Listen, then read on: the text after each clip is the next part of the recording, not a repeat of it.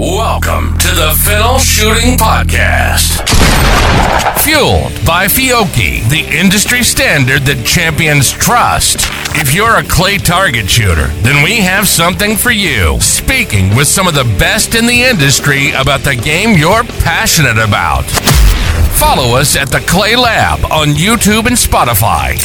The Fennell Podcast is also brought to you by the Clay Lab, Ranger, Krieghoff International, Briley Manufacturing, Long Range, Rainier Shotgun Sports, Mech Outdoors, Greenwood Custom Stocks, Electronic Shooters Protection, and Westside Sporting Grounds. Here's your host, Will Fennell of the Fennell Shooting School.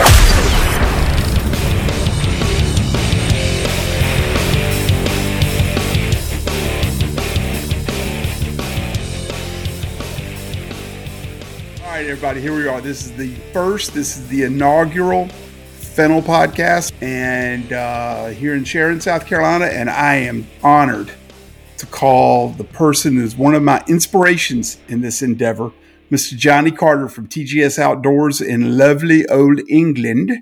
He is the YouTuber extraordinaire, 160-something thousand subscribers? Whoop, whoop. Yeah, baby. Former gunsmith. Retired from gunsmithing at the age of 22 or something. And now he's a professional shooter and professional shooting YouTuber. How about that? Saying professional shooter makes it sound like I have any level of talent, Will. I appreciate it. It's okay. I've seen it. I get it. Yeah. So, but you do get to go to shoots, and you do get to go have a good time, and you get to play with the coolest shotguns. That counts for a huge amount, yeah. I'm told that to be good, you need to shoot just one gun, a bit like you. And then you'd be like, good. That's the key to success, is to not really enjoy guns that much. It's not a bad start. But sometimes you got to shoot other guns. I probably shoot 10 or 15 different guns a week because I'm always having a demo with some student's gun or something. So I get it. When you play with a lot of different guns, sometimes you forget what old Betsy feels like. It is. So, it's a difficulty, right? It's interesting. So you will pick up your student's gun just to see how they feel? No, they'll be struggling with a target. And it is surprising. There are some people that no matter what you do, they don't get it. But there's also a surprising number of people, if you demonstrate what the shot should look like, they pick up on it, and it helps a lot. Yeah. So I'll take their gun, and it might be a left-handed, youth model, 26-inch barrel, 20-gauge semi-auto or something. I mount it once or twice. I can kind of figure out how to make it work, and I can break a target. Like I said, you can instantly tell from the look on their face whether that helps them or not. If it doesn't help them, don't do it anymore. But if they go, oh, you mean move the same speed as the bird, even though you just said move 26 times, move the same speed as the bird, they get it. It's helpful. So, yeah, I probably shoot anywhere from 10 to 20 different guns a week. Yeah, that's pretty brutal. Yeah, it's tough. It's a new skill. There should be like sporting clays variety circuit. They do the ski, the four a different gun at every station. Yeah, the different gun at every station. Suddenly that's really good for sponsorship because suddenly all the sponsors we want to buy the stations. Yeah. We've just revolutionized the sports, mate. I did shoot a 5-stand one time at a charity event that Holland sponsored. And they had everything from a 410 side-by-side to a Paradox gun to all this stuff in there. And they had a different one in every booth, and you had to shoot them. Did you win? I broke 2 of guns. I have nothing to say about Holland and Holland in that case. I'll keep everything to myself. To be fair, they'd been shot all day by a bunch of different people. Yeah, it would be like taking a brand new Lamborghini and letting 50 people rag it around the track and expecting it not 50, to be shot. 50 school kids to rag it around the track. Yeah. Oh, yeah. Yeah. So, you're famous over here much more than you realize. Your name comes up in conversation a lot during lessons. Interesting. Yeah. That is interesting. Because, we did a bit together at Nationals this year, but before that, we weren't on camera together. That's interesting. No, it's not me. It's you. You do good videos. You do good YouTubes. And people are hungry for information out there. That is and true. They find you. That's why you've got so many gazillion followers. Do you have a kind of breakdown on how many of your subscribers are domestic to you and how many are different countries? I tell you what, I'm going to do that right now whilst we talk. Views changes video to video. I don't actually have a subscriber count for what or where people are from. We're going to have a quick look now. I know for a fact that video to videos, on average, you're looking at 40% American market now. Yeah. Crazy. This is interesting. Videos, bang. Yeah. So, 40% America, 25% UK. I remember when those stats were the other way around. Yeah. Canada, 5%. Who knew there's nobody up there? Guns? Well, it's too cold for internet service up there. That must mean the entire population of Canada watches TGS. And the entire population of Australia, because that's 5% as well. Yeah. But I can't subscribers. Is there a button for seeing where subscribers are from? No, but just that 40% number is pretty amazing, isn't it? Yeah, that's pretty cool. You need to come over more often for your people. You see, I think that is true. I don't disagree with you. The problem is America's really far away. I don't know if you know that. Well, if you get on a plane, convenient flight. You get on a plane over there, it lands over here. That is true. All you got to do is one walkway. You need to go to the West Coast. I'm like, that's a long way away. The West Coast is a long way. The East Coast, I can get to New York in 7 and a bit hours. New York is good. Yeah. You start Texas Nationals, that's 12 hours on a plane. That's only a long old stint. Yeah. Why don't you just fly to Charlotte or Atlanta and get in the car and ride around forever? Just stay forever. Or just ride around. I wouldn't be against staying forever. Yeah, absolutely. Nice. If your country was friendlier to, immigrants like me. Just come to this border, you just walk across. So what do you feel like coming over to the States is kind of, do you think that 40% has grown because you've been coming to the States, or do you think, I think it's just because people in the States are hungry for more shooting 100%. info. I mean, from what we've seen, we've only been coming there for a year and a bit, nearly 2 years now, actually. American sport and clay market is growing massively, and the appreciation of fine shotguns is growing massively. More importantly, there isn't that much content out there. We've now produced our stuff to a level that I think Americans will tolerate me being British. I think that's the truth of it. Like, the quality of the videos is now good enough for people to go, it's okay, he's British, but we're going to watch because Sasha has improved things. And by the way, folks, I really tried to get Sasha tonight, but he was busy. So anyway. I mean, I am a happily second-rate TGS member next to Sasha. He's hands down the hardest working, most talented dude out there. He is worthy of having on your podcast. I'm a good stand-in.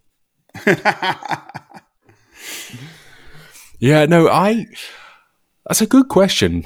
Since our first visit, I was so amazed by how much effort you guys put into the events. That US Open was so wild. And then coming to nationals and seeing that was off the chain as well. Like, year on year, the 2 years we went, that was even better the second year. We don't do that over here. And I think the professionalism and the quality that you guys put out, obviously, kind of inspires more people to get into it and to get better, because there's a point in getting better. And I don't expect it will be long until there's an American channel that comes up and bites us in the ass and puts us back in our place. And I look forward to that day for sure. Jeremy just perked up on the couch over there. I mean, he needs to. That boy needs to quit his job, stop saving the world, stop being a hero, stop hitting the gym and, being a hunky model calendar soldier. Yeah. No, it's the sport is growing crazy over here. I mean, we had at my home club, Rocky Creek Sporting Clays, the other day, 3 weeks ago or something, they had 760 school kids for a one-day tournament. They had 8-something pre-registered, but it was 38 degrees Fahrenheit and raining. So a few didn't show up. They still had 760 or 790 kids. So another thing to remember, Johnny, when we have a youth tournament, it's not 760 people, because mama comes, daddy comes, Uncle Joey comes, baby sister comes. They had over 3,000 people on the property for a one-day 100-bird event.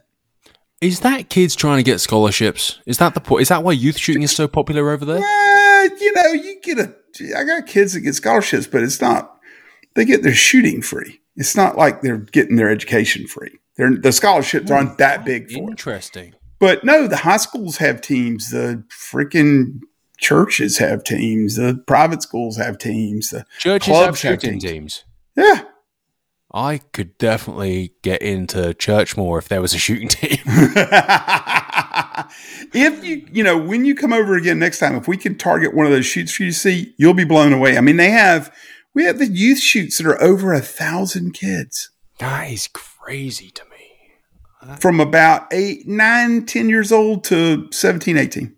Do you think America is a nation of sportsmen?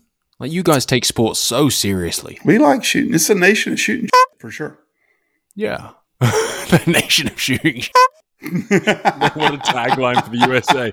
Should have that on border control when you come thinking about putting it on my vest or something. If I ever wore a vest, I'd put that on my vest. I'm proud to represent the nation of shooting shit. That's right. As.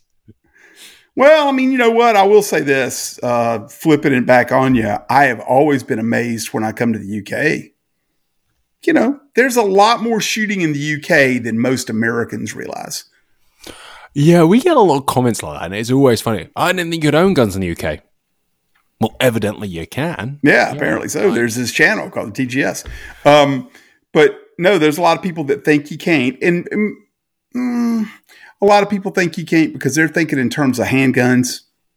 Yeah, and you can own handguns over here, obviously, but it's a lot of paperwork. And there's a lot more rifles than most people realize. Oh, huge amount. And fairly easy to own a shotgun. Extremely easy to own a shotgun. Yeah. I mean, in the grand scheme of things, of course, not as easy as it is over there. Like, you just need to there's have a pulse. Plenty of game shooting and pigeons and rabbits and like we're not a country of gun lovers by any standard, but we have a good corner of gun loving, more so than many European countries, which is nice. And our sporting clays, as much as I dog on it, our events might be less grand, but I think within a 2-hour drive of my house on a Sunday, I could go to 10 different registered events. Exactly. And so there's nothing to complain about shooting clays in the UK. I mean, from our point of view, from my point of view, going to the UK to shoot clays is being a golfer and going to Scotland. Okay. I mean, it's the pilgrimage, it's the motherland. It's where you go to do it the way it's been done. And I love the way tournaments are run there. Yeah, bigger events and more vendors. You throw a whole bag of glitter and tinsel. And we throw a lot of events that weekend, where y'all just typically have the main event or maybe you have Sport Trap on the side. But there's a lot of pros, man. The target quality, I feel like, is a different challenge. It's a very different gravy. Yeah, it's a very different challenge. I love, basically, as much as I love my Can-Am, side by side, shooting without golf carts all over the range is a pleasure. As long as it's a quainter event for sure. I do also love your Can-Am. Yeah, sure. But you couldn't have an event like our US Open if everybody walked. No, you couldn't get from FITAS to the sub gauge fast enough. It might be 2 miles. The World English did a great job with ferrying and buggying people around or minibusing people around. Yeah. There's something about the self-reliance of a buggy that's pretty cool. Yeah, for sure. Yeah. Plus, you can have a cooler, which means you can have adult beverages at the end of the event. Only at the end. Only at the end. Yeah, do not ever dare have a drop of alcohol past your lips whilst the gun may still be in your hand. That's a cultural difference right there. That's right. So I think coming to the States has been good for TGS. Yeah, for sure, man. Just a quick question. How do you see that target difference? I mean, I know what my thoughts are from my experiences. How do you see it's a different, if we've had this talk, it's a different set of skills. And a lot of it goes all the way back to hunting traditions. We shoot a lot of flushed game. So we shoot a lot of quartering away birds. Right? You shoot driven birds and big crossing birds. Y'all generally throw targets faster because you can, because the clays over there are substantially stiffer. So you can put more spring on it without having the breakage. Not just the clays. Mm-mm. And we throw a lot more curl, a lot more curvature, a lot more chandelle looking, a lot more, things with no line that drives the average Englishman batshit crazy. Oh, shit, yeah. Oh, yeah. But, you take an average American and you throw a all black crosser in the sky off a tower or off a ridge at 50 yards and they completely freak out because they immediately think it's 80 yards. and it's black. And oh my God, Will, it's black. How do I shoot it? It's black. I can't, it's racist. But I mean, mate, your orange dome shit can go to hell as far as I'm concerned. Yeah, well, but if you throw it in a thicket, orange is pretty good. Oh yeah, but it just looks like a MIDI because you can't see the black ring. Yeah, I know. So it's a challenge both ways. And I've literally come to the UK and shot for a month and come home and be flustered because I'd kind of forgot what I was supposed to do over here. And then I don't go to the UK for a year or so, and I go back over and it takes me 2 or 3 days of warming up to get used to bigger lead and black edgy targets in the sky and all the things. So it's just a different set of challenges. And I think to be, to stand on the world stage, you got to be able to handle both. I think that's fair. That's a really fair shout, right? Given the world English bounces back and forth, you do need your game. Absolutely. Although, like any sport, playing on your home ground and your home stadium, it should be an advantage, and that's fine. But not always.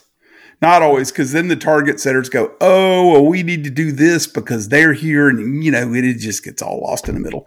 And, Jamie Peckham's targets were awesome. I felt like last year at Churchill's. I think Matt Reese's targets this year are going to be awesome at M&M.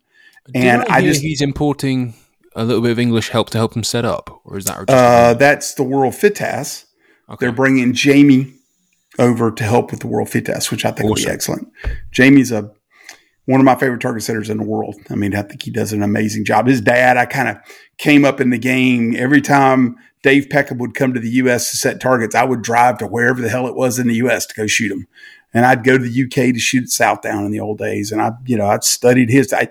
I would know if there was a shoot coming up the Dave Peckham set, I could give lessons on the kind of targets he was going to set. I knew them inside and out. And literally, I have people come take lessons just for that reason. Interesting. So you could take his targets and replicate them, and that's as best I could. I could replicate the style. I couldn't always replicate the speed, but a lot of that, whole lot of that.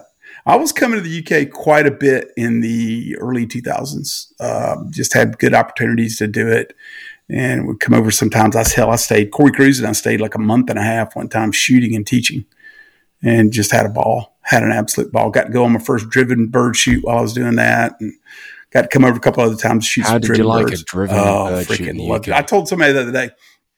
So obviously, American client said, I got invited to go to England and shoot driven birds. Is it really that fun? Is it worth it? I said, dude, if I hit the lottery, I would be in England every day of the driven season.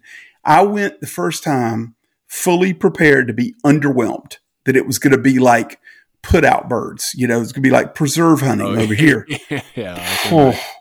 Man, that's some challenging stuff, and it's a beautiful scenery, and it's great camaraderie, and it's, it's just not somebody up on the hillside throwing them up out of a box. They might drive 25, 30 acres up there to run the birds up. Yeah, and the rest, right? And the whole enchilada. Yeah, and it could be as pretentious as the hunt wants to be, or it could be as low-key as the hunt wants to be. It's as pretentious as the gang of guns, right? Yeah, absolutely. Sometimes a little pretentious. That's the same in America, right? You get a bunch of it's going to be a hunt. You get a bunch of friends, it's going to be a friendly hunt. Exactly. So you think U.S. has been good for TGS, huh? Yeah, 100%, man, 100%. If I could come back there like 2 or 3 months of the year and just hunt and shoot clays and tour around and actually have that as a reality, 100% it would be. But, I'm a young man with a young family. And well, I'm looking out the window here at the school, and there's a guest house across the yard. You can come stay whenever you want. I want to come stay in there for a bit. Why not? There you go. The Will Fennell, Jonny Carter clay tour of Georgia. That would be something right there. Yeah, so it's going to be bloody hot. Yes. Well, heat, it doesn't kill you. I mean, you're there saying it was 38 Fahrenheit and everyone found that cold. It was 38 Fahrenheit today. I was walking around in a shirt. It was a little cold. I definitely had some nipple erection issues. But you keep your nipples to yourself, okay? Okay, we're going to redact any nipple comments from here on in. All right, so one of the things I've noticed after your last trip to the U.S., listening to you on your infamous tubes, you're talking about your shooting goals now. You are more serious than ever about your own personal shooting, aren't you? I got bitten shooting that green course. I really did. I shot it, and I shot some of the stands well. I shot some of them average, but I shot every one, and I was like, I could do this. Yeah. I could straight every one of these, except the last one with that MIDI. I'm not sure if I could straight that. I second barreled that thing. I hit it on the second barrel. It was so freaking far. I'm not even sure how I saw it. Yeah, it's just a big target, right? Yeah. We have those here too, you know. That was one of the first. It was funny shooting it with Neil. You know, he's basically American at this point. He's like, yeah, have a look at this one. I'm like, it's a big target. Proper. He set that course like an English course, and I really like huge loopers, huge crosses. But that's the sort of stuff I'm comfortable with. I can't remember, was it on red course? There was that nasty MIDI shooting up the bank, like at head height. I couldn't hit that for shit. Like that kind of stuff. As you said, there's certain things that Americans can hit that I just can't, and vice versa. But yeah, I shot that green course, and I just thought, you know what? I reckon it would be interesting to see how far I could push it. I'm definitely not world champion material, but I just got the bug. You can shoot. I've watched you do it. And here's the thing about our nationals, and I'll segue real quick. We'll come back, but the nationals themselves aren't that hard. It's the 4 days of the nationals, 40 stations. 4 10 station courses. It just gives you a lot of opportunity to screw up. And, they don't have to make it super hard. They just make a lot of it. Yeah. And all you need to do is bin one stand and you're out of the running, right? Yeah. It's not missing out. It's not quite that bad. But if you mess up one stand, of course, you're damn sure out. So anyway, cool, man. So you're going to push it. Really, you're going to work with Ed, or are you just going to try to figure it all out? Or? I mean, I am not capable of figuring out my own issues. There is way too many, as you. Well, I think Mr. Solomon's is kind of on your way. You two are on the same wavelength. It might work out. Yeah, no, I'm looking forward to that. Stay out of the hot tub. Never. I mean, with Ed. Oh no, definitely. Me and that man speak best when we're hot and wet. So I had fairly big plans. I'm changing gun this year, but I'm not going to get that till May. The competition that Do you want to share this? Yeah, so I am moving over to a Beretta. Big announcement. Oh, this is a genuinely big announcement. I am moving to a Beretta DT11L. Excellent. But because I wanted a couple of custom options, custom stock, a little bit of custom engraving, because I am a massive tart, as you probably realize. Oh, tart. You're a tart. Yeah, I'm a tart. Tart. I don't know. Is tart's not probably an American word? Would you call a woman a tart? So what kind of custom engraving did you get? I wanted a rose on the trigger guard. I had a young family member pass away a couple of years ago called Rose. Sorry. And that was I don't know, it's something I've wanted on a gun ever since. I was like, this is the gun. Like, the DT11 will be good for me. I think I've shot one fairly extensively, and it's a sick gun. As you soft shooting gun for sure. I mean, I shot one for about 3 seasons. It's very soft shooting, typically very good patterning. Extremely good patterns. And just got to watch the barrel weight. Just don't let the barrels get too hefty. I mean, I'm a big boy. I know you're a big boy, but... And I'm going to have a fairly large... I'm going to have half a tree on the back of it, so... having a few extra grams in the barrels might not be too bad. There you go. I denied about the carbon fiber rib and going for the DLC because it's it's black and it's cool and it's young, which I still think I am. But yeah, I'm a tart. I want engraving. Yeah, I don't blame you. I got a new gun and I love it. Yeah, I mean, I think you can be fairly frank. There's probably 5 guns out there that are worth owning forever. Especially through the lens of a clay target competitor. Oh yeah, game shooting is a very different thing. Right. But as a clay target, certainly sporting clays competitor, there's 5 makers worth going to. And on the outside. You've got one, I've got one. Yeah. It's about all that matters. And I'd say realistically they're the best 2. Yep. I think that's a fair one to say. I don't think anyone can argue that out. There's a couple others that are good, that have got some fatal flaws, that if you manage those fatal flaw kind of issues, I mean, all of them, we could break all of them, and I've had all of them fail. Oh, hell yeah. Absolutely. Well, the quantity of shells you put through it, and generally speaking, sporting clay shooters, most of the ones I know, aren't very good at looking after their guns. Especially, in fact, generally, the more shells you shoot, the less you give a shit. That seems to be like the metric, you're doesn't just it? busy. The more shells you shoot, the more weekends you're shooting. So it's just like kind of one event to the next, to the next, to the next. You don't go home and take the damn thing apart and clean it every night because you got to get some sleep because you're back out there again tomorrow, Do you think there'll be a point in the future where there's a pit crew, like in Formula 1 or NASCAR? You get the professional teams and they get to the end of the shoot and the pit crew takes the gun, scrubs it between the stands. It's like Krieghoff. That's the way they do it at Krieghoff. You didn't know that? Oh yeah, but I'm talking about just at every single shoot. You said in fact you've got Ed Solomon's in a box every shoot and you just let him out and he comes out, scrubs your gun. Ed's never cleaned a gun in his life. I can't say that's ever. I looked down his rib one day and I swear I thought I saw tomato plants coming up out of the rib. I can imagine it. I can imagine it. I was with Josh Brown. He shoots Perazzi, and he shoots a hell of a lot on the GB FITAS squad. Mm-hmm. Such a lovely guy. I'm looking at his gun, and the face of the barrels with ejectors is black with tarnished rust. It can't rust anymore. It's rust blued. The only reason it's tight is because that rust has closed the gap on the face. It's shot it so much. What is wrong with these professional shooters? Yeah. I saw Anthony one time back when I was still at Beretta.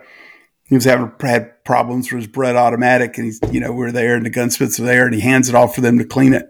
And they took a rubber mallet to get the barrel off the 391. It wasn't the gun's problem. The gun had done great. He had shot it so much we couldn't get it apart. Had to soak parts before we could bust the carbon loose to get the gun apart. I am guilty of something similar. When I was a gamekeeper out in Morocco, I had an AL391 that sat across the dash of my truck, as you do, because you're cool. And that thing sat there day in, day out. I took it out to kill some stuff occasionally, of course, but it went straight back in the dash, sitting there in 40, eating dust. Yeah, 100, 120 Fahrenheit heat. And one day they said, you need to strip it and service it so we can take pictures for the record book. This was like a year and a bit into my tenure there. And I said, okay. I luckily at the time, there was a couple of older lads there. I was 20 then. I gave it to one of them. I can't do it. And I come out and he's got a wrench on it, beating it with a sledgehammer to try and get that front off. At which point he says, if you don't clean this daily, boy, I'm going to beat the shit out of you. I'm like, okay, fair enough. I treat you like I'm treating this gun. I'm like, okay, fair enough. I'll be good. I'll be good. But yeah, you do need to look after these things. It's a pain in the ass, isn't it? So yeah, especially autos. So goals. Don't give me some kind of namby-pamby. Oh, I just want to be better. That ain't a goal. So there's a shoot every year called the Pro One Challenge. It's a Barbary. It's sponsored by Hull Cartridge, a sponsor of mine. I've shot it every year for the last 4 years. Other than when it wasn't on in COVID. But yeah, it's a fantastic event. It's 120 birds, no rules, it's not registered with the CPSA. So there's a little bit of sporting, there's some FITASC style singles, and there's a little bit of super sporting. So every stand's different. I think there's 13, 14, 15 stands, something like that. It's all set by Josh. He's won course setter of the year over here 2 years in a row, and it's tasty. He's a great guy. He really looked after me last time over there. Yeah, great. Love Barbary. Shout out to Barbary. It's my favorite ground in the UK. It might not be the most stunning with mountains or anything, but the targets are always solid and everyone there is always welcoming and lovely. And you cannot ask for more than that. You cannot. Absolutely. I remember the first year we filmed it properly. He said, I bet you a $5 you can't break an 80. And I think I shot an 89. Next year he said, I bet you can't break a 90. This year I want to break 100. So I think I shot a 97 or something last year out of 120. How many bird event? Say again? How many birds in the event? 120. Oh, 120? Okay. 120. Yeah. And it's a no-joke event, right? The super final you'll be in it on a 113, 112, 113. Oh, they run a super final too, huh? Yeah. So, you have to be... When is it? August. Well, you better get to work. Yeah, I don't get my gun till May, but between now and then, I mean, I a bit like you, I shoot 3 or 4 different guns a week. Get something that approximates the weight and get to work. Yeah, I think, I don't know, do you think that technique is technique, or is it really that gun specific? I don't think you need to have a different technique for a different gun, but I think your muscles get used to moving a certain amount of weight. in a certain technique. If you're shooting swing through, okay, and you're used to a real heavy gun, and then you pick up my parkour, your timing's going to be a little off for a while. And, if you're used to shooting pull away and you're used to my little parkour, and then you pick up a 9-pound DT11, your muscles are going to work different. I just think it's not exact, but you ought to be in the ballpark. All right. So how long before a competition where you actually want to do some damage, how long will you not touch another gun for? Like nationals, for instance, I went to Texas about 2 weeks before the event to teach, and I would practice in the afternoons and stuff. And I'd put my gun in the buggy during the lesson. If I had a demo, I used my gun 2-3 weeks. And that's enough for you to... No, I practice more than that, but that's enough for me to just stay with old Betsy, sure. with my gun. And wean yourself off of shooting every other brand, every other make, every other gun. Every other rib, every other glowworm front sight, every other action type. You demo with side by side. What's the worst gun you've ever shot along the course of this mission? Well, not the worst. What's the hardest? What's the one that you had to work the hardest? Yeah. High rib Kohler.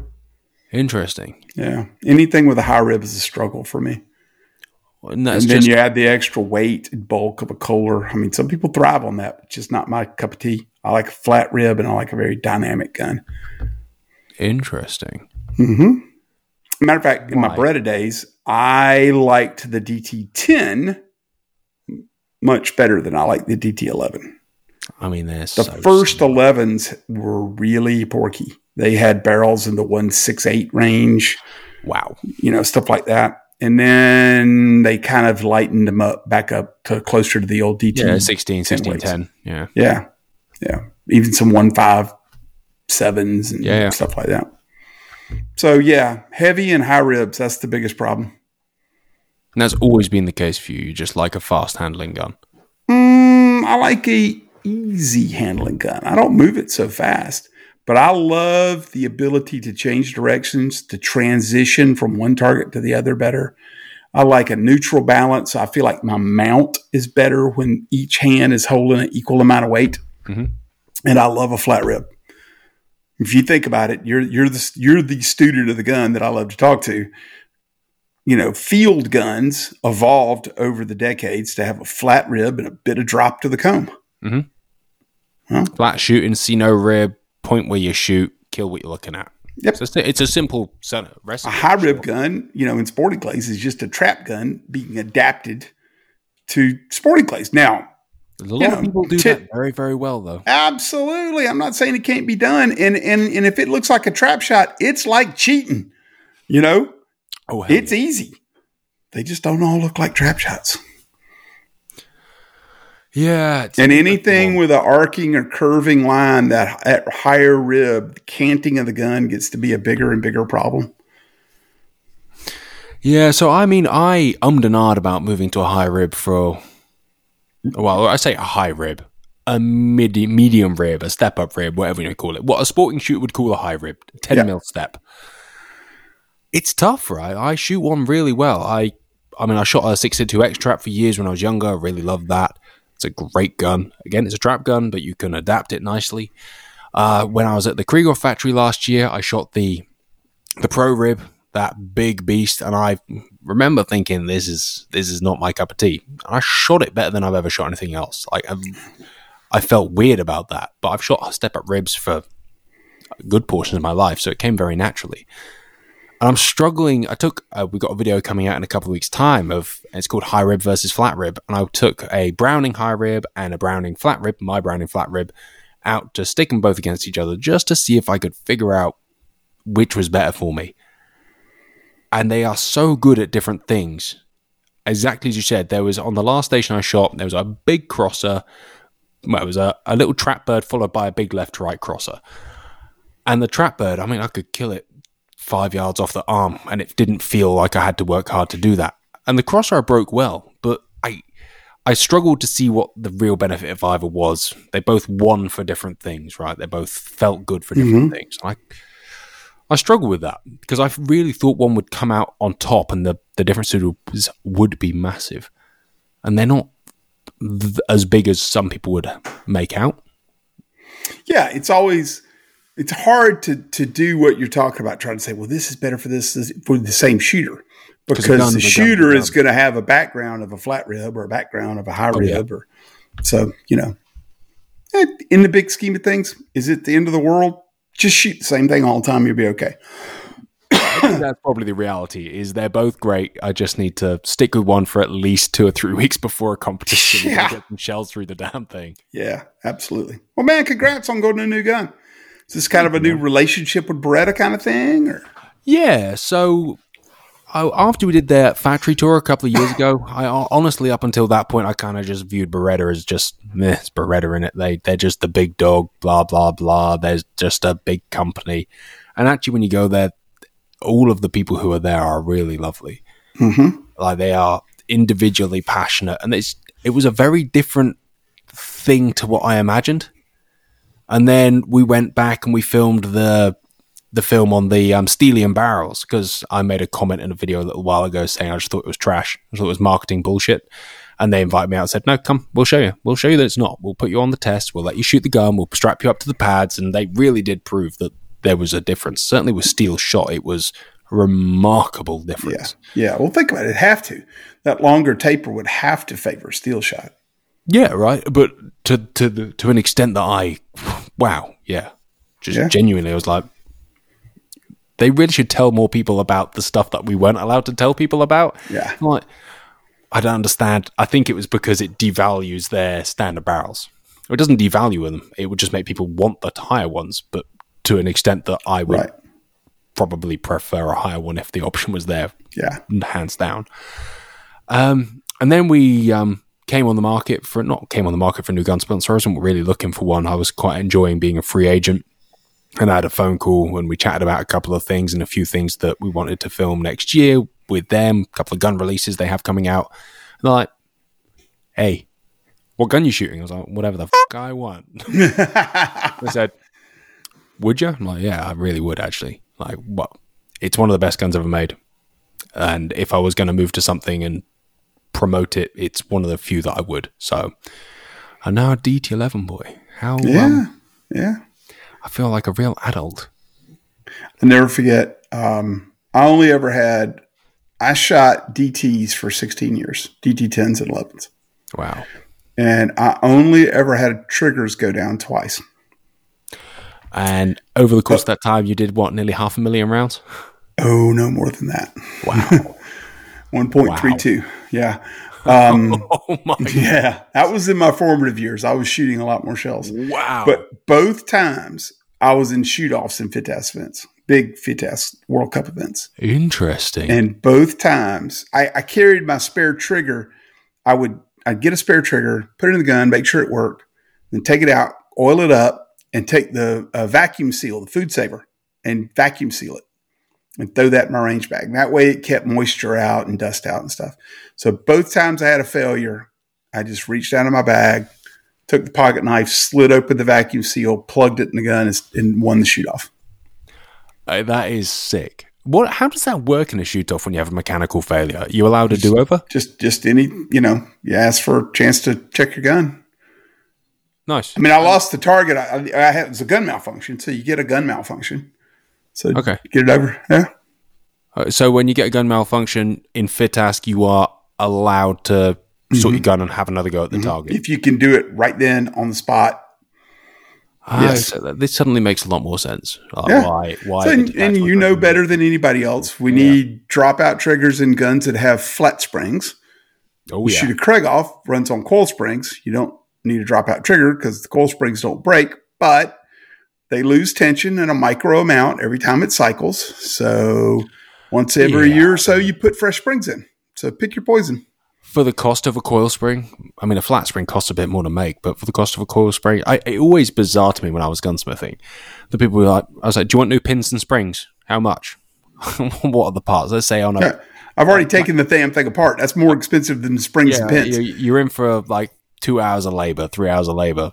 The pins on a Browning are 26 pounds each and the springs are 16 pounds each. This is going to guarantee you another year, 2 years, 3, 4 years of hard work. Just do it. Yeah, right. Certainly with something like a Krieghoff, the gun's $20,000 minimum. Over there, is that what a standard rate costs? What's a standard one? Probably. I mean, the exchange rate's not that bad now. It's probably 16,000. I would have thought. Yeah. It's about 13 here. Yeah. Street price. I mean, retail's like 14. Yeah. We have. Right. But that's pre-tax for you. Mine's including. Yeah. Yeah. So you take 20% off of that. So it's probably it's basically the same. Yeah. Yeah. Good for you, man. A new gun's exciting. It gives you, it's like a purpose are you going to build a custom stock for it? Or? Yes, it's going to have a custom stock, considering a long forend, but I don't mind having my hand over the end of the forend, There's something I've got kind of used to feeling the end of the knob in my hands. Keep that to yourself. Oh, sorry. This is a family show. Yeah. But yeah, I did a gun fitting video with, the gun fit company a little while ago just to check all of my guns because probably the same as you've had a lot of custom stocks. They're all different, but you shoot them all well, providing you can shoot. I got one guy I work with Jim Greenwood. I think he's the man. He has a hell of a reputation. Yeah, so I just give myself up unto Jim. Jim, whatever you tell me to do, that's what I'm going to do. Just build it and I'll shoot it. So he's the man. Anthony was just out at Jim's. Mm-hmm. Anthony's got the new SL2. That is such a cool gun. I can't wait to see it. Jim called me and told me all about it, but I can't wait to see it. But he says there's a new choke tube system and new bores and no, it's SHOT Show. It's been released. Yeah, that's right. Cool. Yeah. So that's why I didn't say anything now. Yeah, but it's that is pretty sick. Yeah. Pretty sick. It's next level. Jim said it was almost 9 pounds. It's a little heavier than I thought it'd be. It's a lump. So I mean, I've not shot the full production model yet. I've held the pre-production and I held that launch edition. I shot the launch edition. I remember shooting it and thinking, yeah, this is a gun. And I spoke to them about that and they spoke to me about it, but I shot a $35,000 gun for a few years. It would be nice to shoot one that's a little bit more accessible. And I know it's probably sounds I don't know. You're a pretty weird. Good tart, man. You need that. Yeah, I've still got like a few Thai guns. We're not worried. Yeah, there's I borrowed an SL3 for a game day the other day, and I phoned GMK, the Brita importer, the UK, up and said, "You ain't getting this back until you need it." This is it's pretty. It makes me feel. Yeah, those feel good. Yeah, something like it. Yeah, that SL2 is sick. I look forward to seeing what Anthony can do with that. Right? Yeah. It's interesting with the DT and Beretta. Longthorn is a great gun. A really enjoyable gun, but there's not the pressure to sort of display what it can do like there is with a DT11. You see the top boys shooting them. Suddenly, a lot of the pressure this year is because that gun can do its stuff, and I almost want to just, for maybe this year and definitely next year, just spend a couple of years and prove a point or two. Why don't you, like this year at Nationals, make that a little bit of a goal too, and like shoot earlier in the week and go ahead and shoot the main event? I think that's on and the cards. And then do more of the filming later in the week. I think that's on the cards. I might come out before the boys and actually just have a pop. I think that's going to be worth a go. Okay. And, if you want to come, you want to come a little early, I'll be in Westside Sporting Grounds, my Texas home. I'll be there for 2 weeks before. And they got a lovely, lovely place to warm up and get ready. I mean, that does sound like a good idea. We'll come shoot a few targets and then go and not embarrass myself on the main event. But we'll see what we can do. But you know as well as I do that there is going to be some kind of mistake involving beers and barbecue in between one of those days. We need to get there 2 weeks early and get that out of the way. Yeah, that's probably right. And just get like or maybe I'll be teetotal by that point. That's probably wise. Probably I should point out, guys, I'm not an alcoholic in the slightest. But when you catch up with friends like once a year. Yeah, it's easy.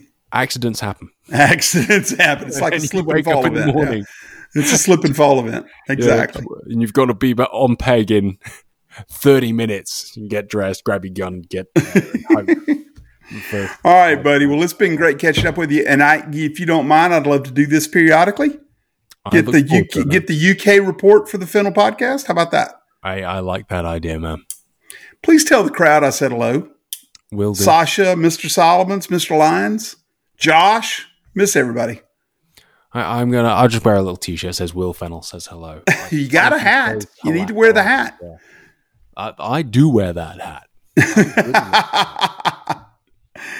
All right, buddy. Well, anything else? Anything else you need to tell America? I appreciate y'all guys.